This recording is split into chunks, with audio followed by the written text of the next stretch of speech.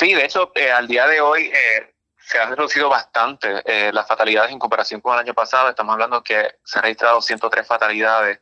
Estamos en menos 49 comparado con el año pasado, incluyendo todos los renglones. En el caso de peatón, ¿verdad?, que está un poco más relacionado con el choque que hubo en Río Grande, se han reportado 27 fatalidades.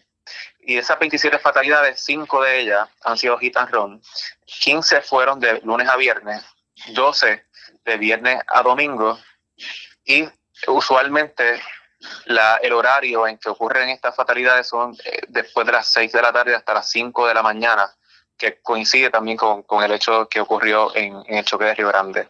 Nosotros estamos reforzando también en estos días. Vamos a reforzar la campaña de peatón, porque es importante que también los peatones estén conscientes de cómo utilizar responsablemente la vía pública.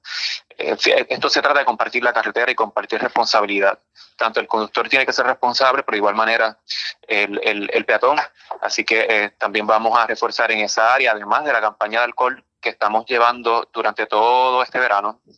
Ya hemos visto en los medios de comunicación el testimonio de Laura, que es un testimonio real, donde ella fue arrollada en 2 ocasiones el mismo día por 2 conductores ebrios.